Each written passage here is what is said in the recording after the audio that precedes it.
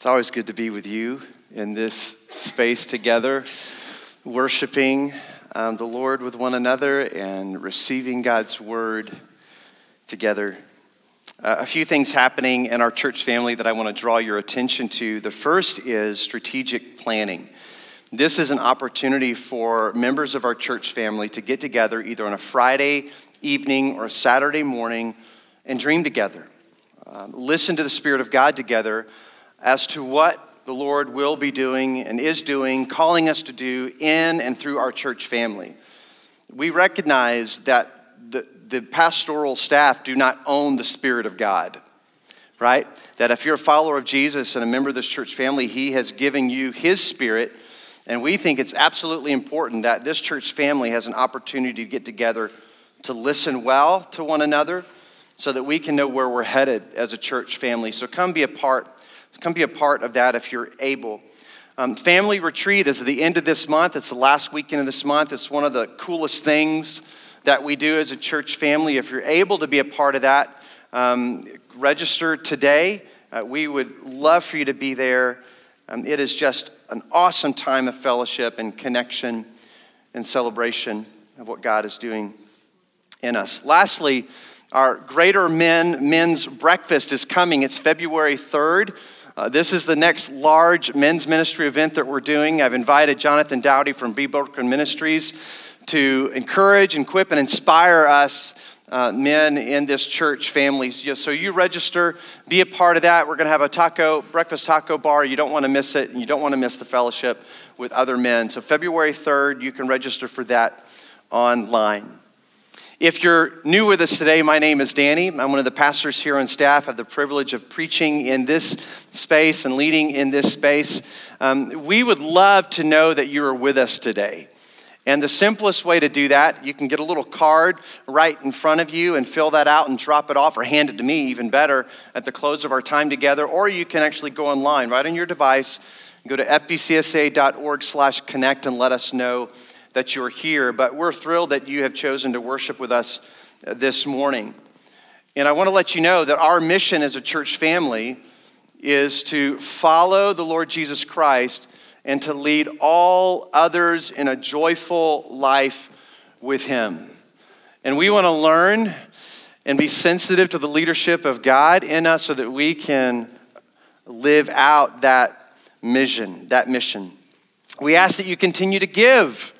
Gosh, what a faithful, fitting call because of where we are in our text today. But continue to give to be a part of what God is doing through this church family. You can do that by going to fbcsa.org/give. And as you know, you can already tell that we are participating in the Lord's Supper together. Already be prayerful about that. Invite the Spirit of God to help center your vision on the risen Jesus. Well, this morning we remain in the Sermon on the Mount, and we get to hit one of the touchiest subjects, at least for us. But before we get there, I know I've told you this several times, but I really love the Psalms. They're a normal part of my life. I read them every day as a part of my devotional time. And I love the Psalms because they really teach us a lot about what it means to pursue the kingdom of God. Teaches us a lot about this inside to outside kind of life. You hear the psalmists really long for real change in their heart and their mind. You get to see the psalmists long for the things of God and cry out to God for help. You see the messy parts of life when they feel like God is invisible and doesn't show up and they're calling to God. You see the psalmist rejoicing in all that God has provided. But I love the Psalms because it really dives deep into this inner life that Jesus has really been pointing to in the Sermon on the Mount, calling us to. I want to read you a psalm that I read just yesterday or the day before. This is Psalm 47. Don't look it up. You can, but I just want you to listen. I want you to receive this. It begins this way. Come, everyone, Clap your hands, shout to God with joyful praise. For the Lord Most High is awesome. He's the great King of all the earth. He subdues the nations before us, putting our enemies beneath our feet. He chose the promised land as our inheritance, the proud possession of Jacob's descendants whom he loves. God has ascended with a mighty shout. The Lord has ascended with trumpets blaring. Sing praises to God. Sing praises. Sing praises to our King. Sing praises. For God is the King over all the earth. Praise him with a psalm. God reigns above the nations, sitting on his holy throne. The rulers of the world have gathered together with the people of the God of Abraham. For all the kings of the earth belong to God. He is highly honored everywhere. Along with my psalm reading, I've been reading some poetry. Now, I know that sounds awfully sophisticated. I encourage you to read. I haven't done this all my life. It's just been recent that I've been this sophisticated in reading poetry, but I encourage you to too. But this is a poem written by Malcolm Guite. He's a contemporary poet. He's alive. That's what that means. And he says this about Psalm 47. Oh, this is a sonnet, by the way. I don't even know how to define what exactly a sonnet is. Some of you students know what a sonnet is, but listen to this. That wrongs may be redressed and wars may cease. He must be king of earth as well as heaven. We must invite him here to make his peace within us and between us, that forgiven, we may release forgiveness here on earth, working and spreading like a holy leaven. A secret of the kingdom, heaven's breath, a kindling from the place where Christ is king. For he has triumphed and defeated death. And even now he calls our hearts to sing praises in the kingdom still to come and the one already here. To bring ourselves, our arts and music, trumpet, drum, and tabor, all to make a merry noise. For heaven's king has made the earth his home. Now I read that psalm and I read this poem to remind us of the heart of this sermon is Jesus unveiling for us the kingdom that is coming and the kind of values and culture that makes up this kingdom. And so one of the things that should be a constant refrain in our heart as we see these values being unpacked in the Sermon on the Mount is to say, Lord, may your kingdom come. May all the nations bow before you. May your culture and values of your kingdom overwhelm all the earth and subdue the earth. And what's even more incredible is that Jesus says the way that this kingdom comes is through normal, everyday kind of people who become the salt of the earth and the light of the world. He says, you want to know how my kingdom's going to take shape? Through people like you. Doing things in ways that the world has never seen. Subversive ways to overturn the kingdoms of the world. To embody my kingdom and to live out my kingdom. Listen, God's kingdom culture is so different from the world. Listen, if we're not careful, and just the world and even us, even in Christendom, even among our churches in the Western world, if we're not careful, we can be convinced, like the rest of the world, that money, power, and influence changes the world. I mean, the church can be convinced, gosh, if we just have the right people in Congress, if we just have the right president, if we just have enough money and enough influence and enough power in all the right places, then that changes everything. But we can usher in the kingdom of God. And Jesus says, the kingdom of God looks nothing like power. Not worldly power. We don't do things the way the world does them. We do them differently.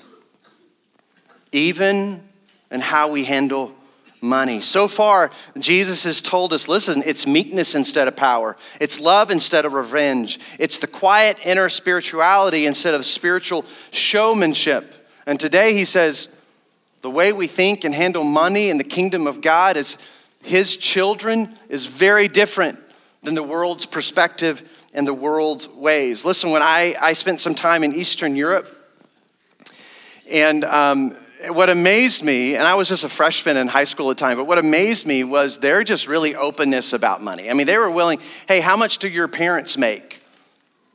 How much do you spend on this or that? They were just very open about money, but not here, right? Here, money is a very touchy subject. We don't talk about our debts. We don't talk about what we spend, at least in general. That's not like something we just talk about. Hey, this is how much I make. This is how much I want to make. It's all very close to the chest. We keep that. That's not a conversation we unveil. It's not something we talk about with other people, but Jesus goes there. In fact, throughout the scriptures, we find that Jesus has a lot to say about how we think and handle resources that God provides, money in particular. Jesus goes there. And if you're like me, you get a little antsy. But Jesus goes there because he loves us. He says, I want your heart and your ways and how you live in this world to be different, because if we're going to overturn the kingdoms of the world, which is done, by the way, and being done, then you've got to embody the values of the kingdom. You can't think and handle money the way the rest of the world handles and thinks about money. Got to do it differently. Got to be different. So where does he go? I love Jesus' directness. He begins in verse 19. Very, very simply, with mainly one command, but two commands out of here. He says, don't store up treasures here on earth. Verse 19. Don't store up treasures here on earth. And then the positive command is store treasures in heaven. So the negative command is stop storing treasures here on earth. Don't do that. He would say, I don't want it. I don't want you to make your life's ambition to amass wealth, to store resources. I don't want your life ambition just to keep up with the Joneses, to have the stuff that they have, the cars that they drive, the clothes that they wear. He says, I don't want that to be your goal of life, just to always I just need more in order to be secure and feel safe and comfortable. He says, listen, I don't want that to be your ambition. And things are harder these days with that regard. There's a reason Jesus is addressing this in the first century, because it was an issue then and it's an issue now, but now it's like amplified with social media. Everything's kind of right there in our faces. We compare ourselves to other people, that if I'm not somebody unless I look like the Joneses. Man, it's so alluring and so compelling to store treasures here on earth. But he says instead, ambitiously invest in the things that last for eternity and yield the greater reward. He says, store your treasures in heaven. Store them in heaven. Now, those treasures that Jesus is talking about, those heavenly treasures, he's already kind of talked about. Right at the beginning, he's told us, you want to know what the kingdom of God is like, where the greater reward is? Blessed are the poor in spirit, for they shall inherit the earth. Or theirs is the kingdom of heaven. We go back there. Let me just mention them, because I just got the first one wrong. Bless those who are poor and realize their need for them, for the kingdom of heaven is theirs. What greater treasure is the kingdom of heaven? God blesses those who mourn, for they will be comforted. Their needs will be met. Seek first the kingdom of God and all these things. God blesses those who are humble, not the powerful, for they will inherit the earth. Reward and treasure, he's already given us. He says, seek those things. Ambitiously set your heart on those directives in your life, the kingdom of God, the comfort that God provides. Store those treasures, he would say. Now, he provides us two reasons. The first one's obvious, right out of the gate in verse 19. He says, don't store up treasures here on earth where moths eat them and rust destroys.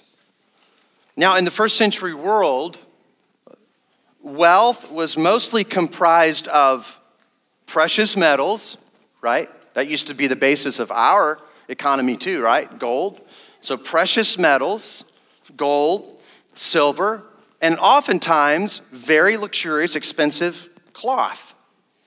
And so the wealthy would have a lot of those things. They would diversify their wealth among those things. But the reality is that Jesus is saying is that those luxurious, expensive cloths that you're investing in, moths eat that. Doesn't last. And you know that those precious metals, they tarnish.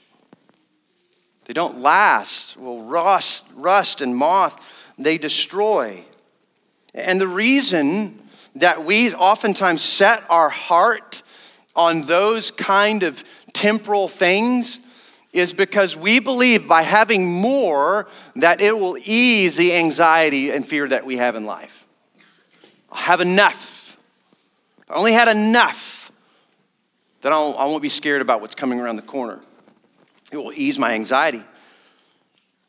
But Jesus says, listen, can I just tell you, the pursuit of more money and more stuff does not ease our anxieties, it ignites them. Right? The moth eats the cloth, the rust eats the precious metals. You got to get more. Jeremiah would talk about, leaky cisterns. That's what it means to pursue things that are temporal and not lasting. You put them in there and they're gone. You put them in and they're gone.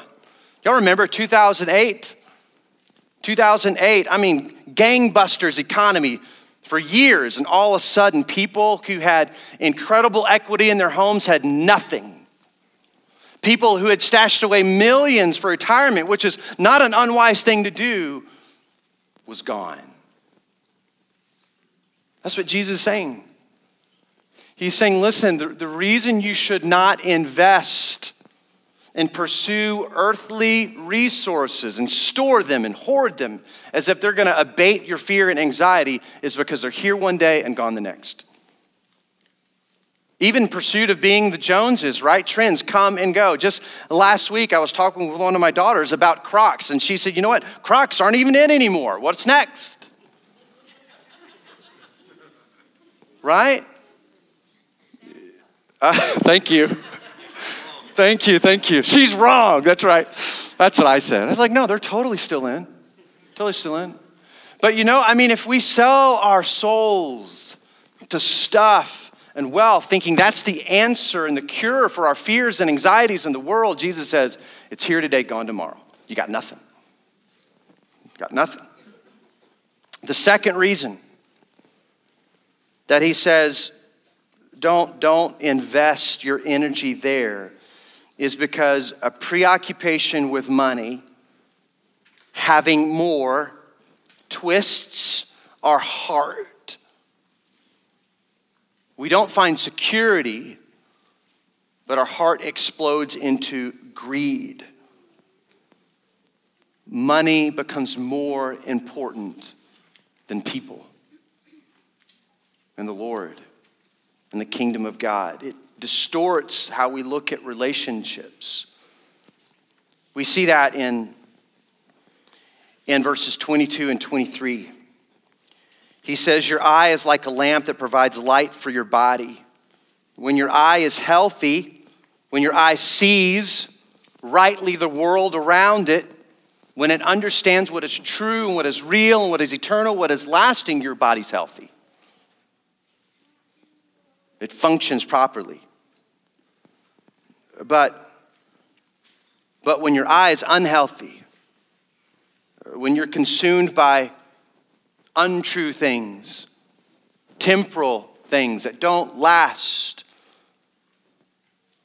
even though money and resources are not evil in themselves, but when we are held captive by the pursuit of those things, what does he say? The body is filled with darkness. And if the light you think you have is actually darkness, how deep that darkness is.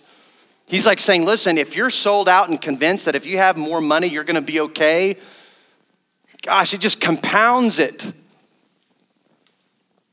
And it results in incredible darkness. It reshapes your heart and your mind. Love is replaced with greed. Generosity is replaced with hoarding. He says that's why you don't do it. Because it messes with your heart. It makes you unhuman. Makes you unhuman. I love my favorite hymn is the one we sung. Be thou my vision. That's what Jesus is saying here. What is your vision? If your vision is to amass and store and hoard because you are afraid of what's coming around the corner and you're not trusting in that God meets every single need, right? Just the verse before this section says, remember, God knows everything that you already need. But Jesus says the beckoning and call of your heart should be, Lord, be thou my vision. May you be all that I see. May I see your kingdom and its reward. May I see your son as the greater treasure. I mean, Jesus was terribly concerned about this. I want you to listen to these other verses. This is Mark 6:18 through 19. This is in his telling of the story of the fields and the seeds. Listen to this, verse 18. The seed that fell among the thorns represents others who hear God's word. They receive God's word, but all too quickly the message is crowded out by the worries of this life, the lure of wealth and the desire for other things, and no fruit is produced. Just darkness. Jesus is really concerned about this. And Timothy, Paul's concerned about it. In Timothy chapter 6, verses 9 through 10, y'all know this passage really well. He's talking about this young pastor. He's trying to encourage and equip this young pastor to stay the course, live for the kingdom of God. And what does he say? He says, but people who long to be rich fall into temptation, are trapped by many foolish and harmful desires that plunge them into a ruin and destruction, darkness. And oh, what kind of darkness it is. For the love of money is the root of all kinds of evil. And some people, craving money have wandered from the true faith. Listen, the allure of money is so powerful that it can pull you away from following Jesus. Some people have been pulled away from the true faith. And they have pierced themselves with many sorrows. It doesn't solve problems. Your love and craving for more stuff is like being pierced. You create heartache, pain. Y'all know these words. Remember this? Jesus said, it's possible to gain the whole world, everything it has to offer, but lose it all. But at the end of it, have nothing of value. That's what Jesus is saying here. Just a decadent, greedy, dark heart if we give ourselves to the craving and loving of money and things. There are two principles in these texts that Jesus hits. If you notice, we're kind of going back and forth between these texts, but in Matthew chapter 6, verse 21, he says this. The first principle, by the way, wherever your treasure is, there the desires of your heart will also be. Here's the principle. If you want to know what kind of heart you have, just check your treasure. If you want to know where your heart is headed, check your treasure. How are you investing the resources that God has provided you? How does your mind think about what he has provided you? What do you treasure? What do you long for? What do you desire most? What do you hoard? What do you hope to hoard? What do you hope to hoard? So Jesus would say, listen, if you want to keep your heart headed in the right direction, you might need to change what you treasure. Many of you probably have taught someone how to drive. Now, I've shared this analogy before. But in teaching someone how to drive, to avoid the curb, you don't look at the curb. You don't look in the wrong direction to go the right direction. I mean, it seems, it doesn't seem all that intuitive. But what we've discovered is that if your focus is on the curb, the wrong direction, in attempts to avoid it, odds are you're going to hit the curb. You got to look down the road. In the same way, if you've lost control of the vehicle and you're spiraling towards a tree, don't look at the tree, because we know statistically, if you look at the tree, odds are you're going to hit the tree. And it's the same is true for here. If you need to check your heart. What's the desires of my heart? If it's the tree and the curb, it's got to change, because you're headed for destruction. Got to check the heart. I love the psalmists, because they articulate this so well. Psalm 19:10. Listen to the desires of the psalmist. Your word, they are more desirable than gold, even the finest gold. They are sweeter than honey, and even honey dripping from the comb. I need to get my heart headed in the right direction. What's really sweet, what's really valuable. That's the first principle. The second principle, he says in verse 24, no one can serve two masters. It's impossible. For you will hate one and love the other. You'll be devoted to one and despise the other. You cannot serve God and be enslaved to money. That's actually what money ends up doing. When we love money and treasure the resources that God provides over God himself, we become enslaved to that thing. And he says, you can't do it. You can try. I'm going to faithfully follow Jesus and look at my investments every single day. And my fear rises and falls. My anxiety rises and falls based upon what my investments are doing or what my bank account is doing.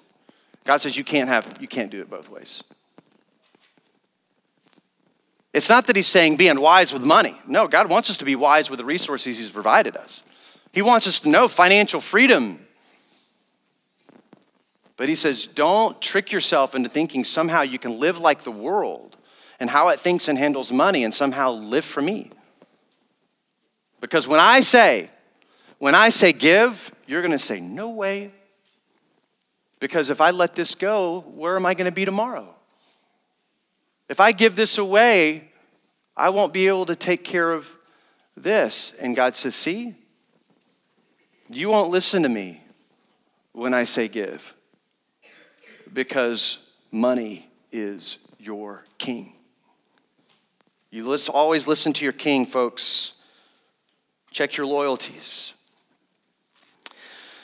So the question for us is what do we do? What do we do? This is tough for us, particularly in the United States, that one of the founding mantras and values of the United States is the American dream. Now, there's some great, awesome things wrapped up into that simple phrase.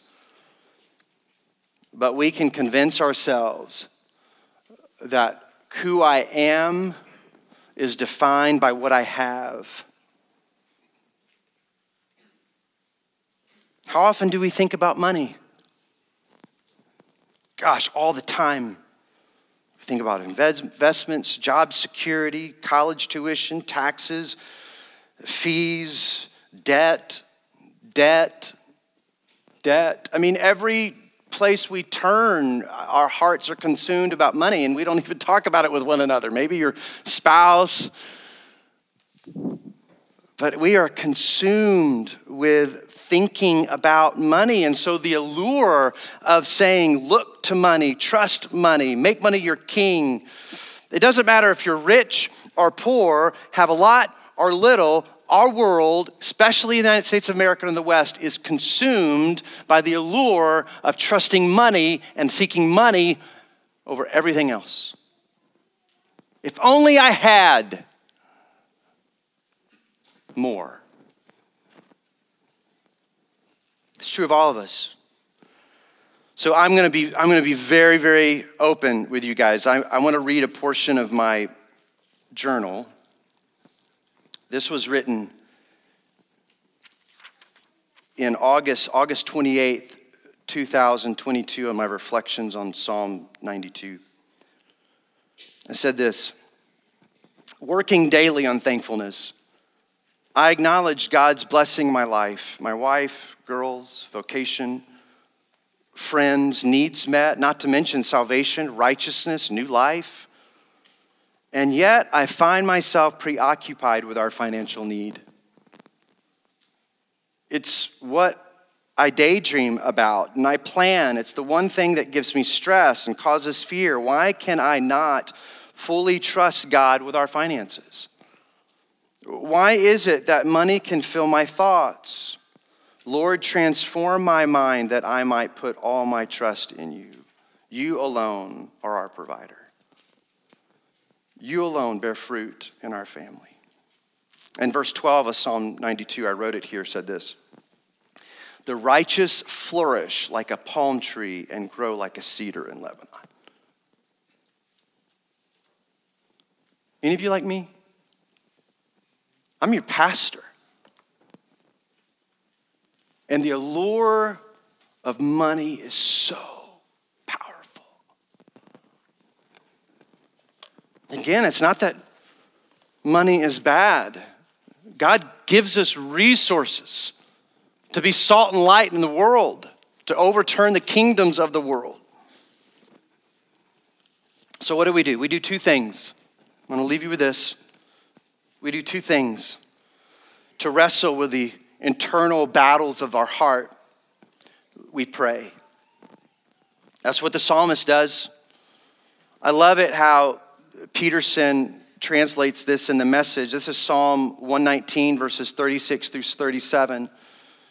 He says this: give me an appetite for your words of wisdom and not for piling up loot.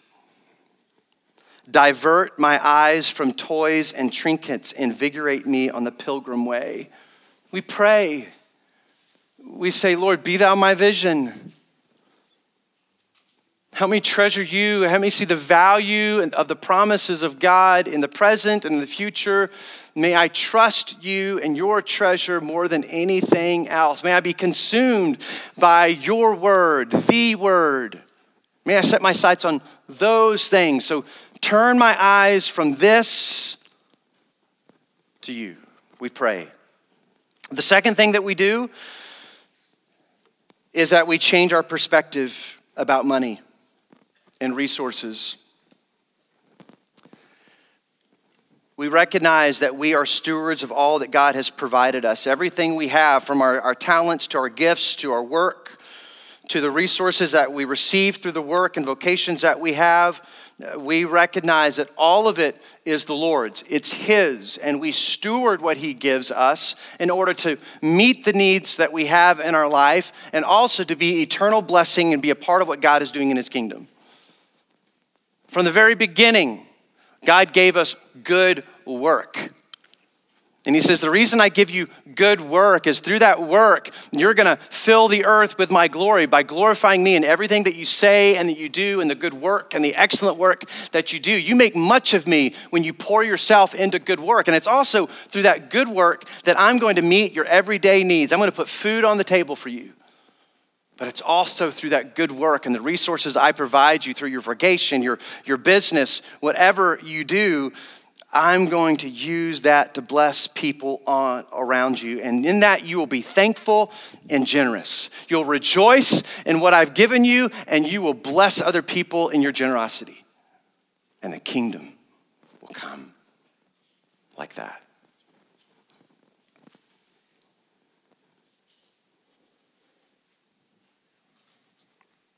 How are you investing and reinvesting the resources God has provided you? How are you giving? Where's your heart? Have you checked your heart lately? I'm checking mine. Let's pray. Father, thank you so much for, real life words from Jesus. And Lord, we pray that through the work of your Spirit, it would illuminate our hearts, that you might be our vision, that we could see ourselves clearly, and that you might be our treasure. Make that a reality in us.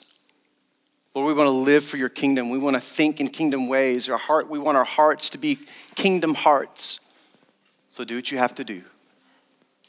In Jesus' name we pray, and all God's people said, Our First Baptist family's mission statement is to follow the Lord Jesus Christ and to lead all others in a joyful life with Him. And to fit very closely with that is our theme for this season, Go and Tell. We hope everything that we provide, all the resources, encourage you, equip you to do just that.